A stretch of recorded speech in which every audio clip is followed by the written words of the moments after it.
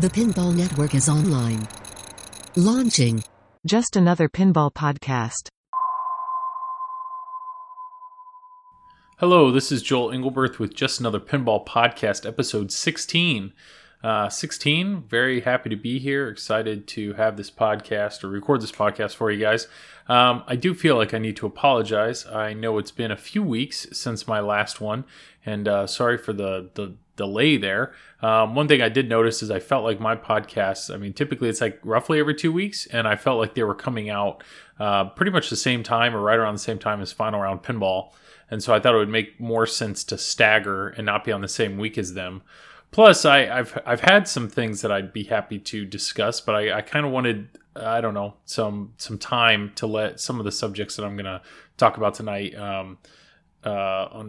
I needed some time to just see if my thoughts changed. So here we are. I also actually felt like I was called out by Zach and Dennis, which was kind of neat, listening to their podcast today. And they said, yeah, I bet we have Just Another Pinball Podcast coming up. It's about that time, which is funny because I had not communicated that at all. So I'm glad that there was they missed it. I don't know. But so let's dive on in here. Usually one of the last things that I discuss are the reviews that I get, whether it's a review on Pinside or a review on an email that I get. You can always email me at justanotherpinball@gmail.com. Or if it's a review on the This Week in Pinball database, the Pinball Promoters database. But I'm actually going to start with those because I think it's actually a good conversation. So one of them I got from Robert HKD, which is everyday pinhead, just enjoying the ride. Good info and great attitude. This podcast represents what I feel is the everyday Joe in the hobby. Most of us are in the hobby for the love of the game, and it's great to hear a calm, rational viewpoint in an ever-growing bombardment of drama.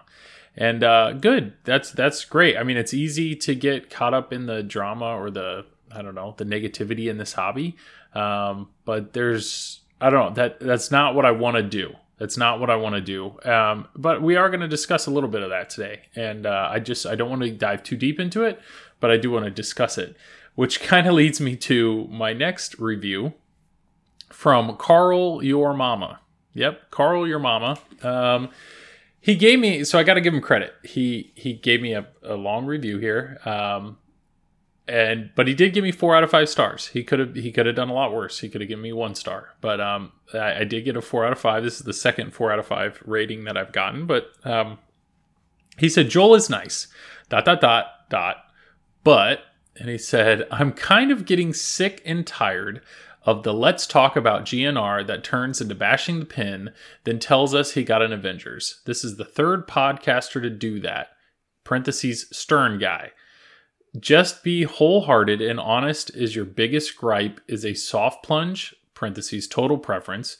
You don't have a leg to stand on. Also, if you take a pin like GNR and complain for most of the review, more than 50% check, then you are showing your bias. I like the idea of not wasting space or turning it into a wide body to fit everything or having your outer loop not controlled for the plunge shot.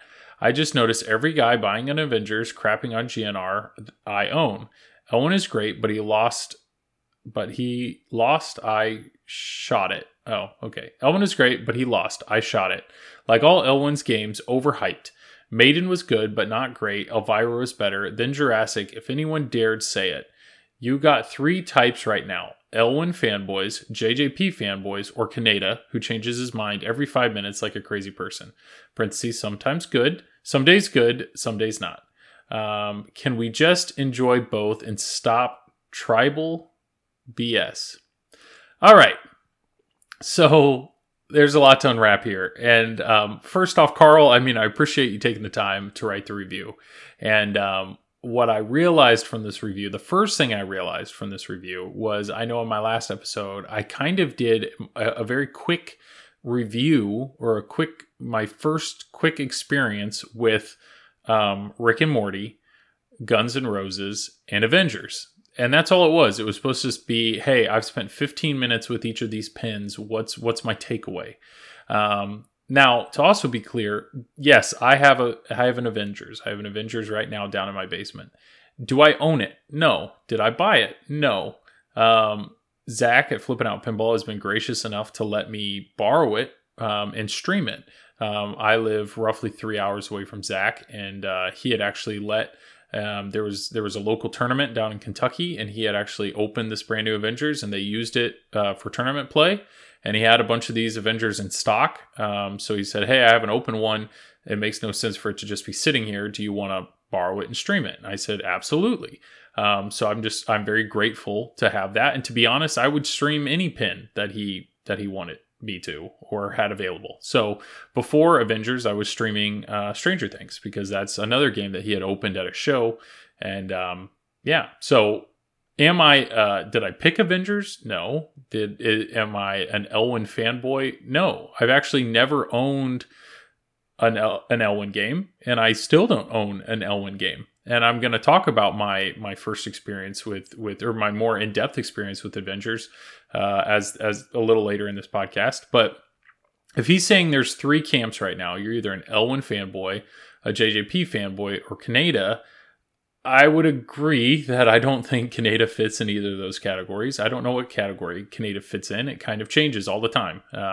He typically is all about the latest thing, and he buys the latest thing, and then he sells it. And then after he sells it, he tells you all the things he didn't like about the latest thing. So if that's one of the things, then you basically come down to you're either a Stern fanboy or a JJP fanboy.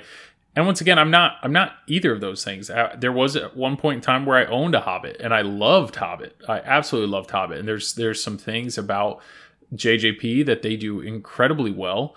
I just can't afford to have, I can really only afford to have 2 or 3 pins. And unfortunately, JGP pins are a lot more expensive than Stern pins. I'm not saying they're better, and I'm not saying they're worse. I'm just saying I can't afford to have them and still have a larger collection. Or I'm saying larger, I'm talking about 3. I'm talking about a 3-pin collection. So I'm not a JJP fanboy, but at the same time, I really enjoy I really enjoy JJP pins, and there's some stuff that they do extremely well. And so that leaves the last category, which is Elwin fanboy. No, I would not call myself an Elwin fanboy whatsoever. Do I like Stern? I mean, I do like Stern. What I like about Stern is I like the flippers. I like the snappiness of the flippers. I like that a lot. And I like that they're constantly producing pins, and they give us options. That's what I like about Stern. And I'm a huge Teenage Mutant Ninja Turtle fan, and they produce Teenage Mutant Ninja Turtles. I mean, just in the last year, they've released Stranger Things, which I had a lot of fun with, Avengers, which I'm having fun with, Turtles. I mean, it's just it's what I like about Stern is they just keep producing stuff. Is there stuff that I wish they would do better? Yes. Is there stuff that I think they're doing better than other manufacturers? Yes. So if you want to say I'm a Stern fanboy, okay, but I'm not though. I mean, I right now am saving up money for my next pin. And do I have one in mind? No. If I hit that money threshold goal tomorrow, sure. I don't know. As of right now, maybe I'd buy a Deadpool. Deadpool is a really, really fun game. But the reality is, I'm not opposed to saving up more and seeing what comes out from JJP or Spooky or even Deeproot. And we're going to talk about that a little more in the podcast. But I'm sorry, this to me, and Carl, by all means, all I can ask of you is I wish you would have sent this in an email. I wish an email would have provoked a conversation.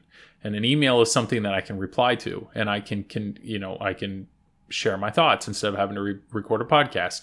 But instead, this was how he shared it, and he shared it as a review. And I will forever have 4 out of 5 stars from Carl, your mama, because of some of the stuff that I said in a podcast. And by no means am I trying to crap on Guns N' Roses. All I shared was when Guns N' Roses was announced, there was a lot about Guns N' Roses that I was blown away by.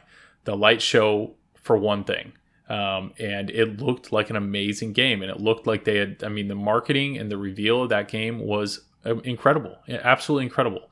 And there was part of me that's like, I don't like Guns N' Roses at all, but that game looks insane. And Is there a chance that I'm going to play one and feel like this is what I have to have? Like I have to sell, like Turtles. Turtles is a nostalgic dream theme for me, but it's like, is Guns N' Roses going to be so good that I'm going to have to sell pins that I consider keepers because this game is so different and so unique?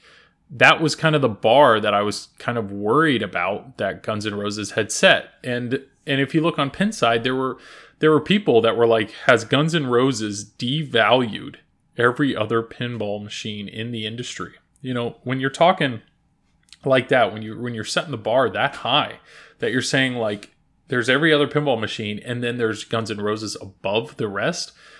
That was setting an expectation in my head. And all I was saying was the first 10 to 15 minutes of me playing that pin, I wasn't mad. I wasn't annoyed. I wasn't like upset or disappointed. I'm just saying it brought those expectations down to a realistic level. And he's making comments about the soft plunge. I'm just saying that's the very first experience. Oh, okay, maybe hitting the start button is the first experience you have with a pinball machine.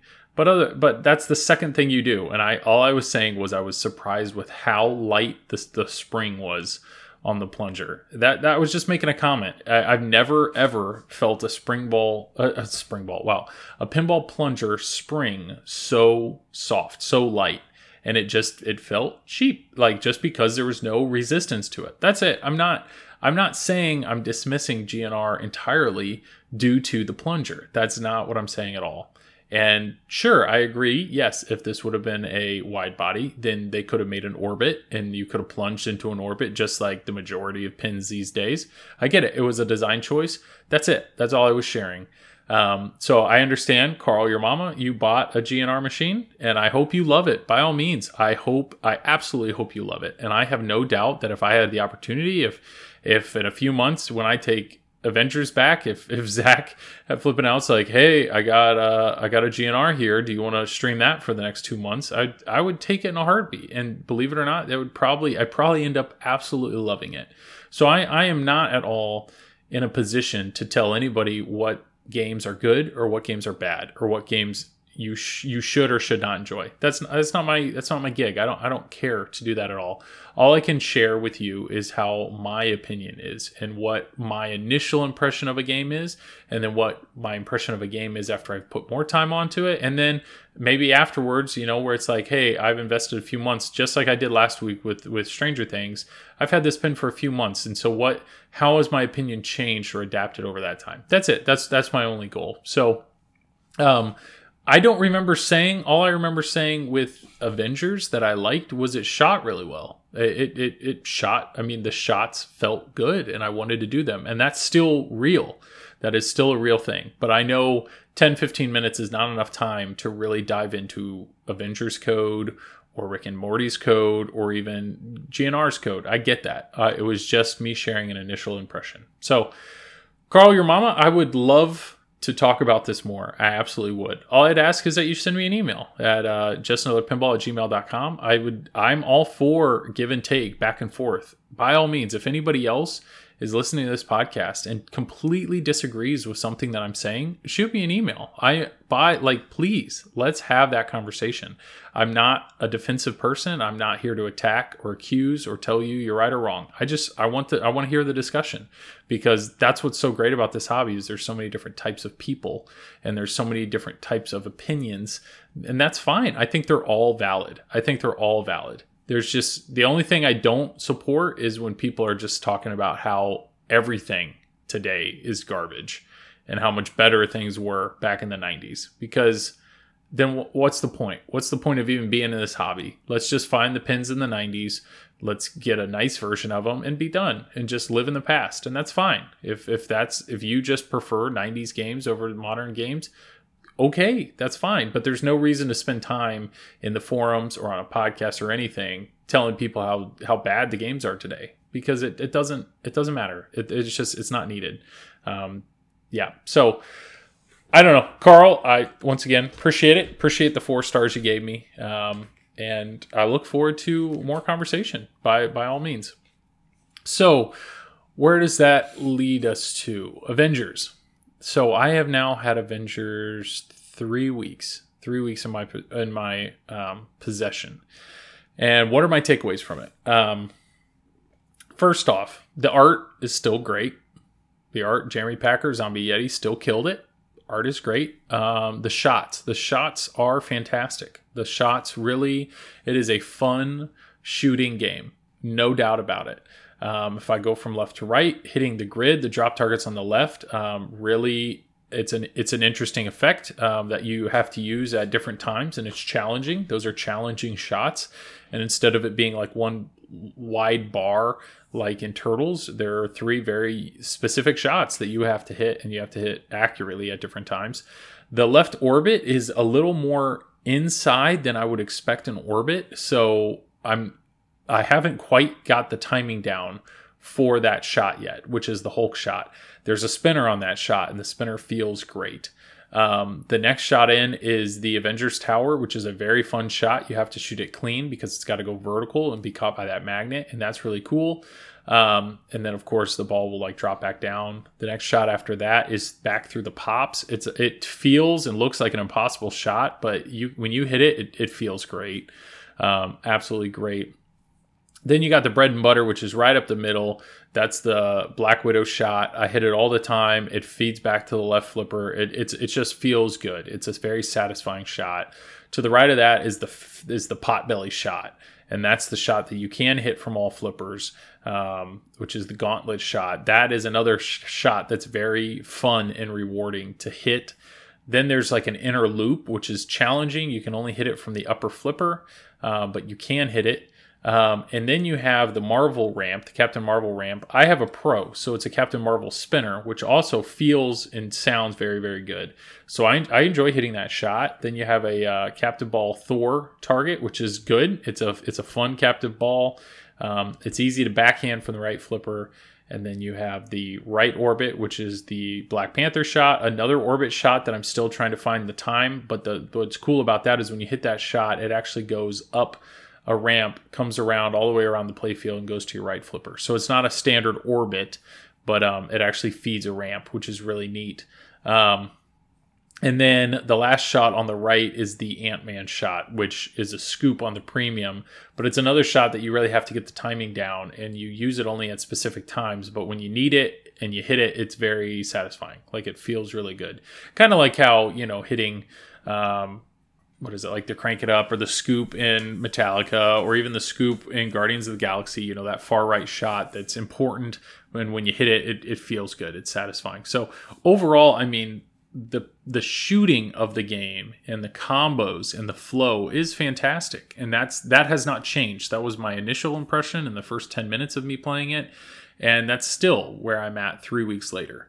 Now, what about the rest of the machine? There's a lot more there. I would say so far, the sound and the animations are fine.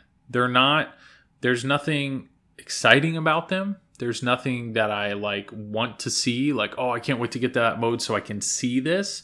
Or I can't wait to get to that mode so I can hear that song. There's nothing like that. It's just there. So it's fine. I don't know. I don't really know. I mean, if I had to give it a grade, it's just average. It's just right in the middle. It's not grating. It doesn't distract me, but there's nothing there that excites me, which is okay. It's just challenging because, like with Stranger Things, I had the sound remix added to that. And then with Turtles, there's been some really good sound remixes for that as well. That actually has some really good sounds and songs that you look forward to. And then I just enjoy the animations and the uniqueness of the animations in Turtles more. There's also there's the 1987 version of Turtles, which has all the animations replaced with clips from the show, which are great to see. Stranger Things had actual video assets, which were great to see. So overall, I would say the audiovisual side is okay. But, it does make me wonder when I'm playing, I'm really not looking at that. I'm not looking at the animations at all. But are the animations appealing enough to suck people in? Probably not.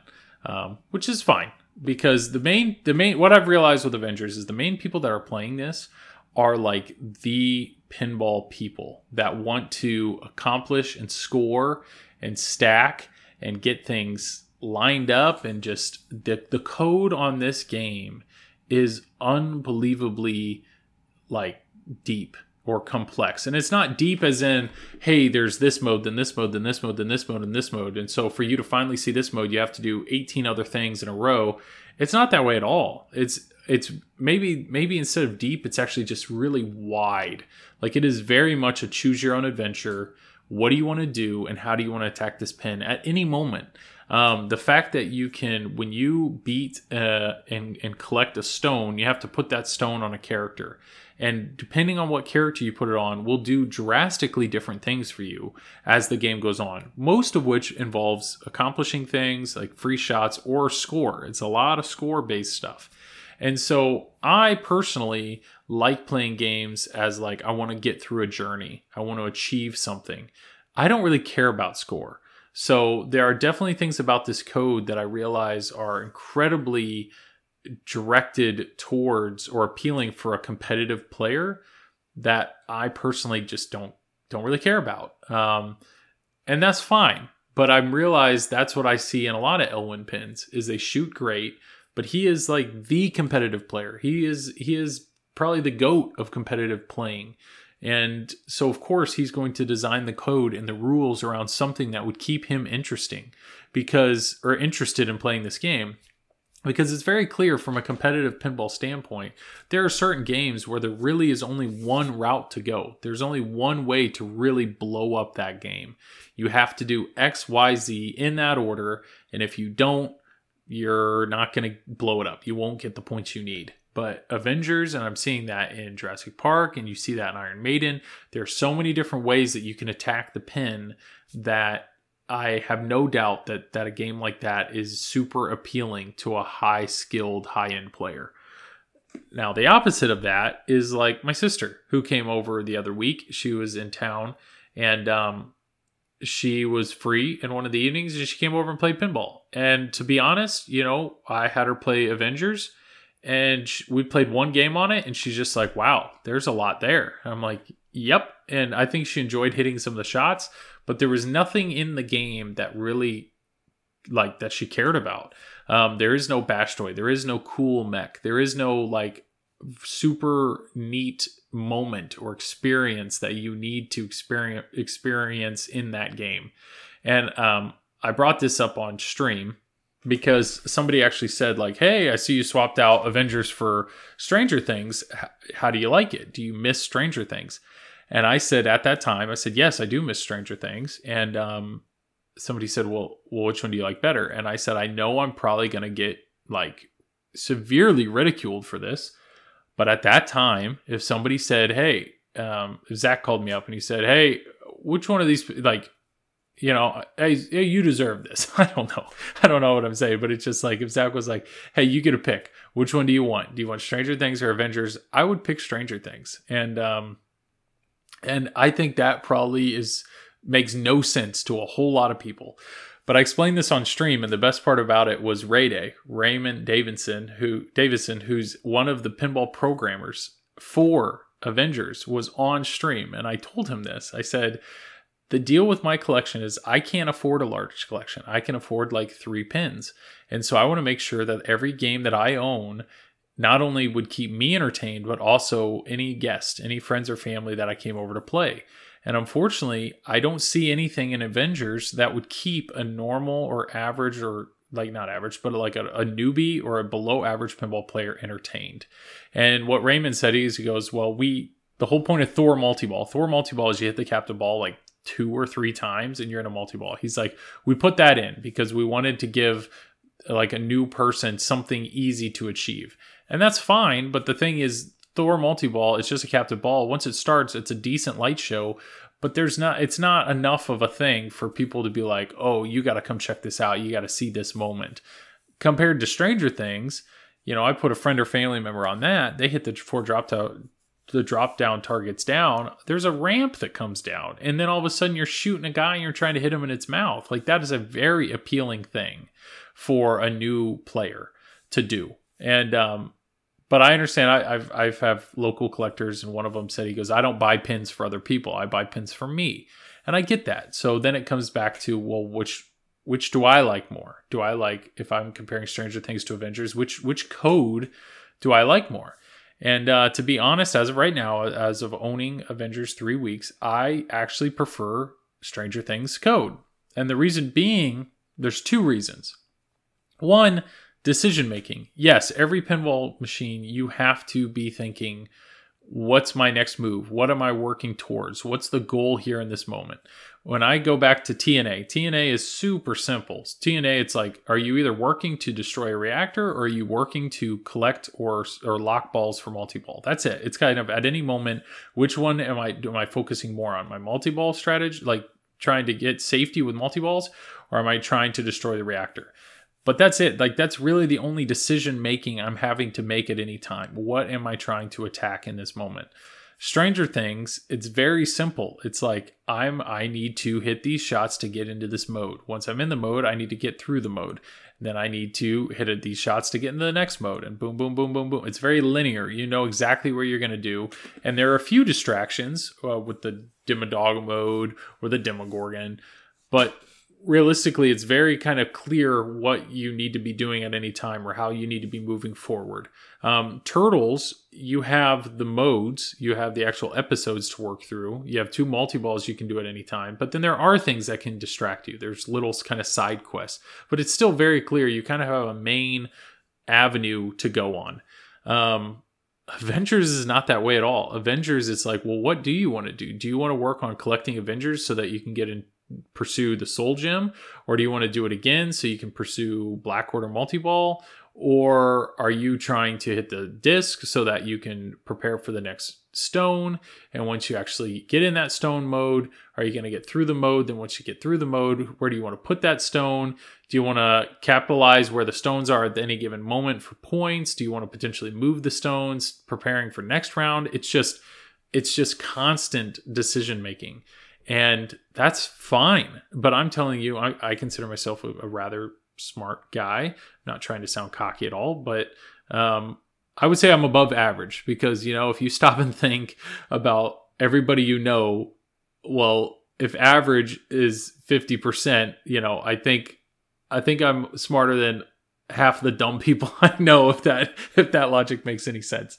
But it's just, I've had this pin 3 weeks. I've had Nick, the Pinsomniac. Shout out to him. He's another TPN streamer. He has an Avengers. I've had Ray Day, the actual coder on my stream, like telling me what to do or suggesting things to do. And it's still so open-ended, and there's so much to wrap your head around. And there's so many, it makes me realize that like Keith is more than just Keith Elwin, who designed this game and also designed the codes. He's way more than just a skilled pinball player. His rule knowledge and rule understanding is a whole nother level. And the fact that he created all these rules or thought these up in his head, and then you have the #1 pinball player in the world currently, Ray Day, helping you code this as well. It is very clear. There's some smart people working on this game and the code of this game to make it so flexible that you can do so many cool things in this game. But I'm just telling you, just because you have this open world sandbox of a game doesn't mean that's the type of game I prefer to enjoy. A good comparison would be comparing a game like Grand Theft Auto, where you do have, or like Skyrim, or these open, like Fallout? Yeah, like some of these games that are completely open world. Those are games, like video games, that I just I can't get into. I need direction. I like Super Mario. I like linear gameplay. Oh, I understand. I need to get from point A to point B. How am I going to jump my way to get through that? And that's what I've found I really enjoy in pinball. So to me, the game, what do I like? I like games that I know my friends and family are going to like. There needs to be something early on that they would enjoy, but I need a sense of direction, and I need a sense of like this is your next step. And I know, like Deadpool's really good with that. You got little Deadpool multi-ball, something easy for them to do. You got some cool ramps. I know friends and family, when we've played those at bars, it's like, okay, I got to hit that right kind of ramp to then go up the left ramp to lock a ball. Like, that's their goal. That's all they want to focus on. But it's very clear, like, objective based pinball playing. And at the same time, there's a ton that you can do from a scoring standpoint to Deadpool, which is great. So that kind of brings me to my next thing is I realized I enjoy games. So if we think about it, you have a lot of games have modes, but a lot of games, most games give you some ability to select your mode, but others make them a lot more random. And what I mean by that is Guardians of the Galaxy. I owned Guardians of the Galaxy at one point, and before you even plunge the ball, you can select what mode you want to start. And then once you get through that mode, you hit the saucer on the right, and once again, you can select what mode you want to play. And what I found was there was 8 modes in that game, but I had realized there were certain modes that I was better at playing, and there were certain modes that I was better at getting through. And so I found once I was trying really hard to get to the wizard mode, I always played them in the exact same order. And because of that, I really started to not like it, because most of the time when I played it, if I only make it 10 minutes in, well, I'm playing the same mode every single time. Another example of that, believe it or not, is Simpsons Pinball Party. Simpsons Pinball Party, I remember watching Mr. Sir Mixer Tuna on Buffalo Pinball. He has some amazing tutorials, his tutorials, and he had this amazing tutorial on the way that he approaches Simpsons Pinball Party, and I had it at the time.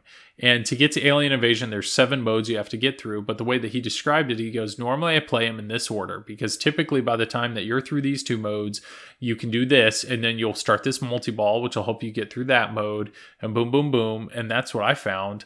Great. I have Simpsons Pinball Party, something that some people feel is like one of the deepest code sets of any game, but I'm not seeing it. I'm seeing the same code every single time I hit the start button because I'm playing it in a specific order. Though that's what you get when you have the ability to select a mode. And with Simpsons, you can select a mode because when the ball's in the back during the vertical up kick, you can use the flipper to flip to the mode you want, and then you just have one flip, so you know exactly where you're going to be.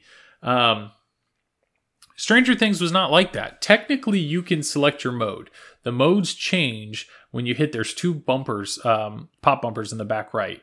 There's the one on the left and one on the right, and the left one changes the modes on the left side, and the right one changes the modes on the right side.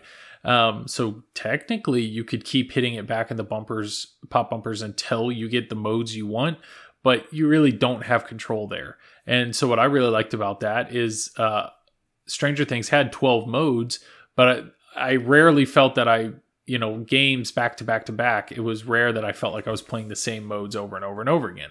I really enjoyed that. Turtles, you can control the mode. I think there's a stand-up target that can change the mode, but I haven't found a way to do that reliably, and I just don't care. Like the modes, when I play them in Turtles, they're all very similar, and so I don't have any issues playing those modes.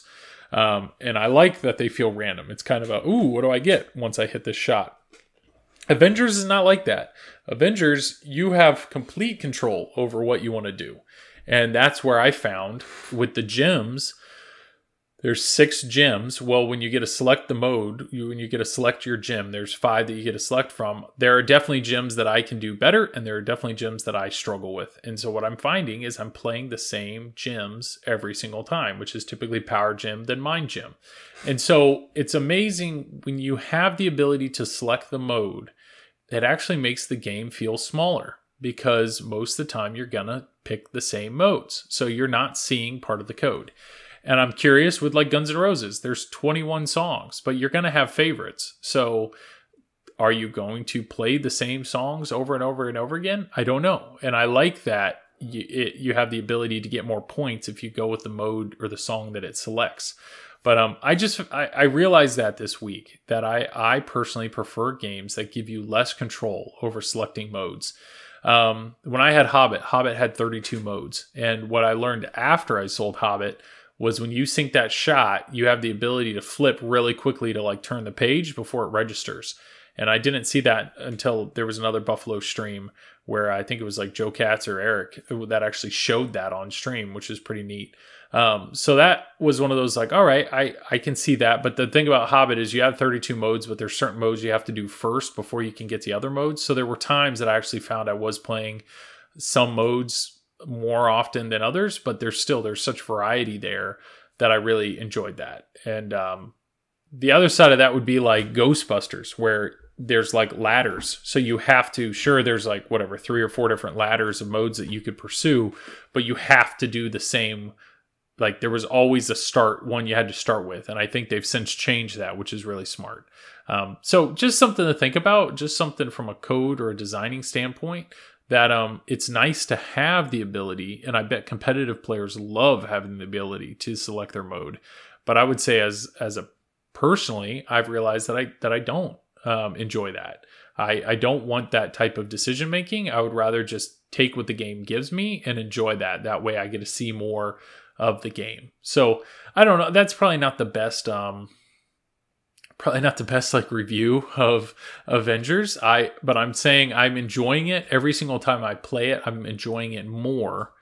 But do I feel that it's a game that right now I would want in my collection? And no, it doesn't fit the criteria of what I look for in a game. But I still very much am enjoying that game. So I do think it's funny that, yes, in the last 2 podcasts, apparently I'm singing the praises of Stranger Things, which a whole bunch of people in this hobby have poo-pooed all over. I'm not really singing the praises of Avengers, and it's nothing to do with the game. The game, what it does very, very well. It's just what I'm realizing, and I feel like I could apply this to other Elwyn games like Jurassic Park and Iron Maiden. It just, the direction and the way that code is made is just not the kind of the code that I prefer. And that's fine. I hope, I don't know. That's fine. That's totally fine with me. So yeah, by all means, if you think I'm crazy, if you agree with me, if you disagree with me, please let me know. You can find me on Facebook, Just Another Pinball. You can find me there, or on Pinside, I'm Joel Bob, or you can shoot me an email, justanotherpinball@gmail.com. Like I said, happy to discuss all of this. Next thing to talk about, the RAZA stream. The RAZA stream happened on Saturday. It was announced on Friday that Deep Root was going to put 2 of their machines on location at a brewery, and it was like a coffee shop in Antonio, Texas. And it was very clear after listening to a few things that the point of that was they just wanted to see how people interacted with the machines. What I think is very cool is I'm part of TPN, the Pinball Network, and there's a streaming duo on the network called Fliptronic, and that's Jordan and Becca. And incredibly nice people, and they do a great job. They stream multiple times a week. It's a very well-produced stream. Jordan is very skilled at that. They have great equipment. They do streaming very, very well. To be honest, my experience, and once again, I'm not trying to be negative at all, but before I really got into this, before I got into podcasting, before I got into streaming, the only streams I really watched were Dead Flip and Buffalo Pinball. And those are both great. Those are both great streams. Those are very well done. But once I started to get into this more, that's when I ran into IE Pinball. That's when I ran into Dead Flip, MPT3K, Fliptronic. And I realized there's some other people here that take that and go way further. Like the quality of the stream is better. Like better cameras, better layouts, more engaging with the audience, more there's automation built in the background with different reward systems, and just overall the experience, like they take it further. And I would have to say that Fliptronic they're one of those people that they take pinball streaming one step further than, let's say, a Dead Flip or a Buffalo. And once again, that's nothing against Buffalo or Dead Flip, nothing at all, because I still love watching those streams. Those guys do it very, very well. But it's just from a technical standpoint, there are streamers that take it one step further. And I really appreciate that. And so what happened is I'm part of TPN, and I saw Jordan post the screenshot, and I don't know where the initial one was posted. It was something in on Facebook, I think, that said Deep Root is putting this pin on location. And I remember Jordan saying, "Hey, I'm going to reach out to him. I wonder if they'll let me stream it." This was on Friday, and like an hour or something goes by, and he goes, "Holy cow!" He said yes, basically. And so they packed up their streaming equipment, drove an hour and a half. So they learned about this like Friday afternoon, and they knew the very next day. So within 24 hours, they had to drive all their stuff out there. They got there a little bit early, set it up, and just give it a whirl. Never met any of the people from Deep Root, never had a discussion with any of them. It was literally just, "Hey, we heard your machine's going to be on location. Do you mind if we bring our stuff and stream it?" And so they did. And I think it's incredible. As somebody who streams myself, the amount of work that it takes to put together a well-produced, visually appealing and sound, like high-end sound quality stream, there's so much to it. There's so many little things in the background. So the idea of that type of pressure, everybody was excited, wants to see what Deeproot's done. Have they made their changes? I think there are people that are rooting for him, and I think there are people that are just hoping they fail. But because of that, there was almost 400 people at one time watching that stream. It is very clear that there are people that are interested in Deeproot. So as two streamers, Becca and Jordan, for them to know that, for them to have that pressure and still be excited and willing to do that is incredible. All I can say is I give them nothing but props. They had nothing. They had nothing was given to them. They had zero time to prepare at all. With that said, though, there were a lot of people that were holding the quality of their stream up to the quality of a dead flip or of a Buffalo Pinball. Like Kevin Manning. Kevin Manning couldn't be a nicer guy. I've talked to him a few times. His stream, his first reveal stream of Guns N' Roses was fantastic. It was very well done. But to give him credit, he had the game. He had it at his house. He had it days in advance. He was able to play it. He was able to test things. He was able to hook things up. He was able to change the lighting. He was able to get it exactly the way he wanted it to be before the stream even started. You look at a dead flip reveal. I think he said it on a few podcasts. If the reveal's at like 6 or 7 at night, he's there at like 1. And so he has hours and hours and hours to set that up and tweak and edit. And he's done this enough times with them. And they know enough of like, okay, let's make sure the kitchen, the environment is the right way so that this stream can come out as perfect as possible. Beck and Jordan had none of that. None of that at all. I think the stream went live at 6 and they were told they were supposed to be there by 5. So they had roughly an hour to try to put together the best stream they possibly can with no time to test, no time to do anything.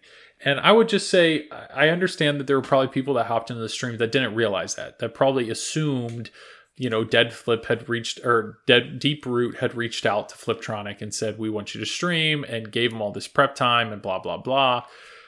But they didn't. And I would say, as somebody who's excited and enjoys this hobby, it really disappointed me during that stream to see the amount of negativity that was in the chat. People that were complaining about the audio or the camera layout, or people just making comments about Deeproot in general. There was a few people that I think should have been banned multiple times. All of a sudden you have people arguing, calling each other names, like complaining about the way either Becca or Jordan were talking or not talking, or, hey, can you ask Robert this question? Why is Steve not playing? Can you stop playing? Can you start playing? And it was just kind of guys, do you realize if Becca and Jordan, Fliptronic didn't do what they did, what would we have gotten instead? We would have gotten a few camera phone videos. That's all we would have had. We would have had the same videos. We would have had the same video quality as what we had from Houston Arcade Expo. And you think about the number of people on Pinside that watched those videos and scrutinized over those videos and just like, oh, I can't see this. Did you see this really well?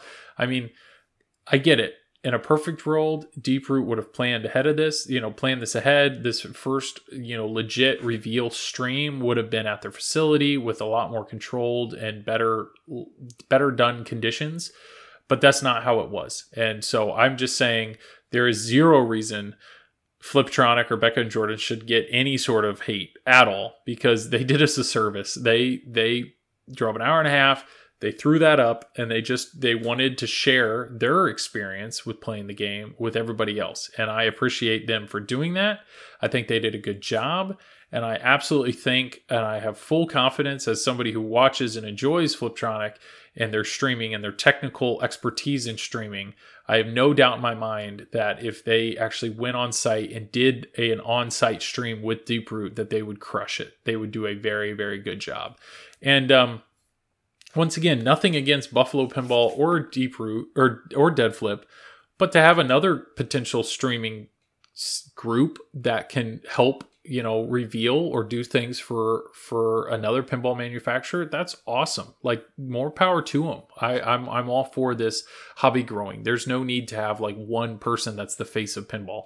It's not needed, because there's there are so many different types of people in pinball, and there's so many different opinions in pinball that, yeah, let's do this. Let's grow the hobby and let's make it as diverse and as unique as possible. So that was my little spiel about the actual stream itself. Now, what did I see that excited me? There were a few things that excited me, and there was a few things that concerned me. Excited me. Visually, the cabinet looks awesome. I work in the print industry. To see the side of those cabinets glow the way they did, I mean, I have no doubt that pin in a lineup of pins will stand out. There's no doubt about it. So the design choices that they took there are really cool. Jordan and Becca said multiple times that the surround sound of the pin actually sounds incredible, and there's zero way that they could mic that easily. Jordan and Becca actually did, after they got home, they just did a just chatting stream where they kind of reviewed it. And Jordan was talking to Robert and asked about direct capture. He's like, okay, do you have an audio jack that I can plug into? And he goes, there's actually 3. So on the high-end models, there's 3 different audio outs to different speakers. So it's like, well, that's going to make things complicated because we need 1 stereo output and there's 3 on the machine.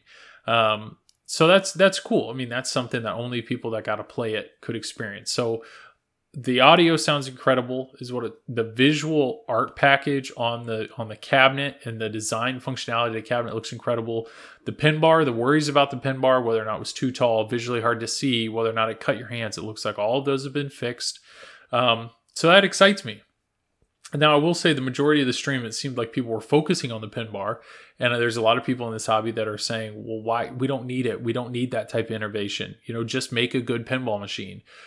But my takeaway from the stream is I want to play the game. I absolutely want to play the game. But if this is the like, I don't know, version 1 of this technology, I can only imagine that the next game and the next game are only going to take it further and go further with it. And that's something Beck and Jordan said a lot, that the screens used in this game were amazing. The pin bar was a lot of fun to use. And it just, like, they had nothing but positive things to say about the pin bar. Now, the only negatives I can say about the game is the game itself. I just didn't see a ton of really good gameplay. The camera angles just were hard to kind of see whether or not it actually looked like it shot well or shot in a fun manner. I know I just listened to Zach and Dennis's podcast earlier today, and Zach really didn't have very much, or Zach or Dennis really didn't say too much good stuff about what they saw and the way it shot. But you know what? I'd like to experience that. And if I'm going to bring it back to, does it have depth? Is there depth to the game that would keep me entertained? But also, is there something in that game that would keep, my nieces and nephew or my wife or my friends and family invested? I don't know. I would have to see it stream more, potentially play it to know, like, hey, do this, then this, and then you're going to see a really cool moment. Or, yeah, go for this guy. Or, because I know there's like a target moving in the background, kind of like World Cup soccer. Like, give me some cool moments. Or maybe they just will love the pin bar, or they'll love the ability to buy and select different stuff. I don't know. But I would say I came away from that stream way more positive about Deep Root, because it looks like they actually made changes. There were a lot of complaints about their initial, reveal to the Deep 6, but they listened, and it looks like they actually changed a bunch of stuff. They said, Jordan said that playfield looks smooth. He didn't see any dimples. So to me, it's just, I understand Deep Root. They've talked a big game, and we've been walking this walk for a long time. But the fact that we're actually seeing progress, we're seeing something happen. The next big question is manufacturing. Can they do it? Can they do it in a timely manner? There's also been some stuff that's kind of leaked on Pinside in regards to pricing. And I don't know how I feel about what I've read there, especially when it comes to DLC or somewhat of a subscription. So I'm kind of just waiting to hear more clarification on that. But it did look like they said that the low price model was going to be like $4,099. That's cheaper than a Stern Pro. And then you have add-on options. You can add the topper, and I think the topper was like $299. The Turtles topper was $1,000. So it's just, there's a lot of things here that there's a chance that they could do something really cool here. Now, I do have to say, I understand that J-pop or others have been burned in the past when it comes to giving down payments and not getting a game. And because of that, one of the things I did see on Pinside was it looks like on the high-end models, they want down payments. They want you to, put a lot of money up front. And that makes me a little nervous just because this isn't a fully established company yet.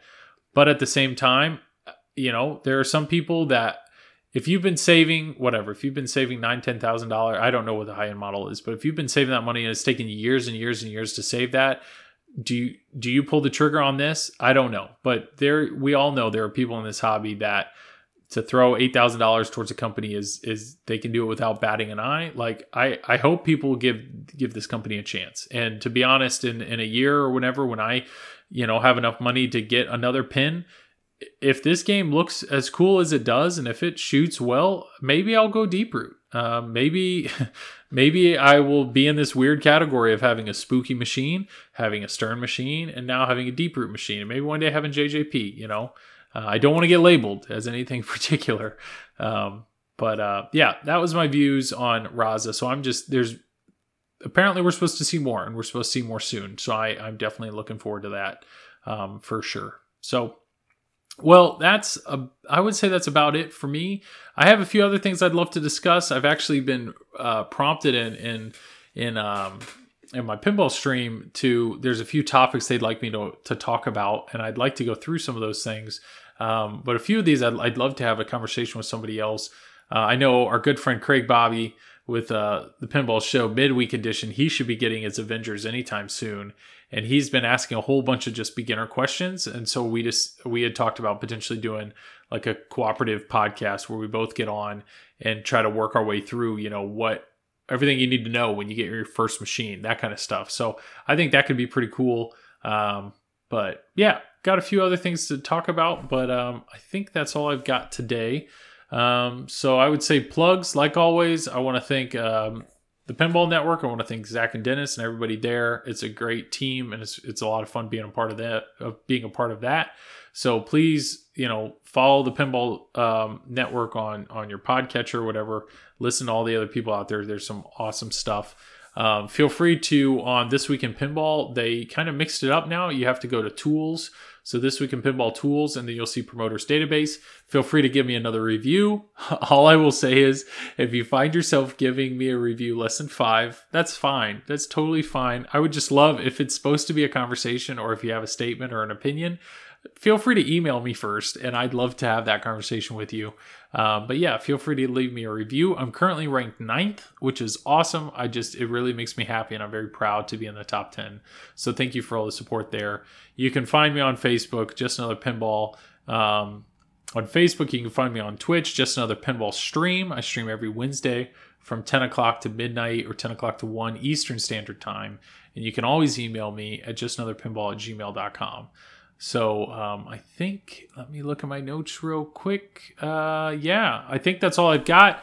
And then I know Zach and Dennis made a little deal on songs that he's allowed to sing on air. So what would I want him to sing? Let's go with Take On Me, right? That's a good one. Or Final Countdown. Final Countdown's always good. And what would be one more good one? White and Nerdy by Weird Al Yankovic. I don't know why those are the 3 songs that popped in my head, but I would love to see him try to find a way to fit those into their podcast. Yeah. And last thing, I have merch. I have merch on Silverball Swag, so feel free to check me out there as well. Once again, appreciate the support, guys. Appreciate the guys and girls. Appreciate the kind words that I get and the feedback that I get. And I hope everybody has a great holiday. I hope everybody has a great Thanksgiving. Stay safe, everybody, and enjoy playing pinball. And hopefully I'll talk to you guys real soon. Thanks. Bye.